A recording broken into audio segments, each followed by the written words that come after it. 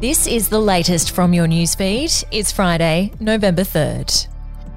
The prime suspect in Victoria's mushroom poisoning case has been charged with 3 counts of murder and 5 of attempted murder after being arrested on Thursday.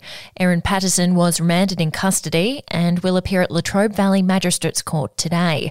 The 3 murder charges and 2 of the attempted murder charges relate to the beef Wellington lunch at her South Gippsland home on July 29. A further 3 attempted murder charges are believed to relate to 3 separate poisonings of her husband between 2021 and 2022.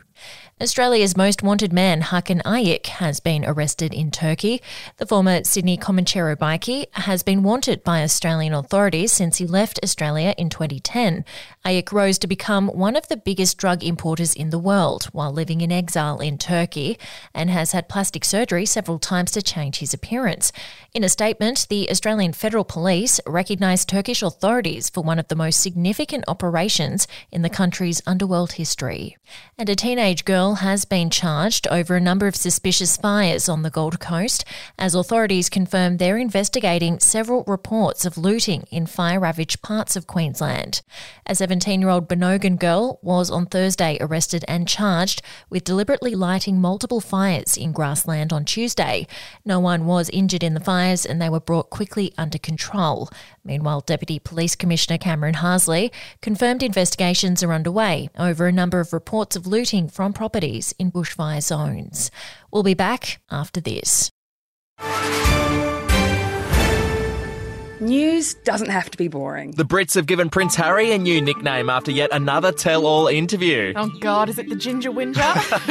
Let the team at news.com.au get you up to speed each day with their podcast, From the Newsroom. A couple were busted joining the Mile High Club. Well, I guess they can't fly Virgin anymore. Politics, sport, red carpets, royals. Get all the goss in just a few minutes. Follow From the Newsroom wherever you get your podcast from. South Australian Premier Peter Malinauskas says he'll hold the federal government to account over its commitment to construct Hunter-class frigates in Adelaide. The Advertiser revealed Adelaide construction of the $45 billion program may be abandoned in favour of a Scottish shipyard, according to high-level speculation. However, the Premier also says he hasn't sought assurances from Deputy Prime Minister and Defence Minister Richard Marles since doubt was cast over the future of the program. And we'll have an update to your newsfeed tomorrow.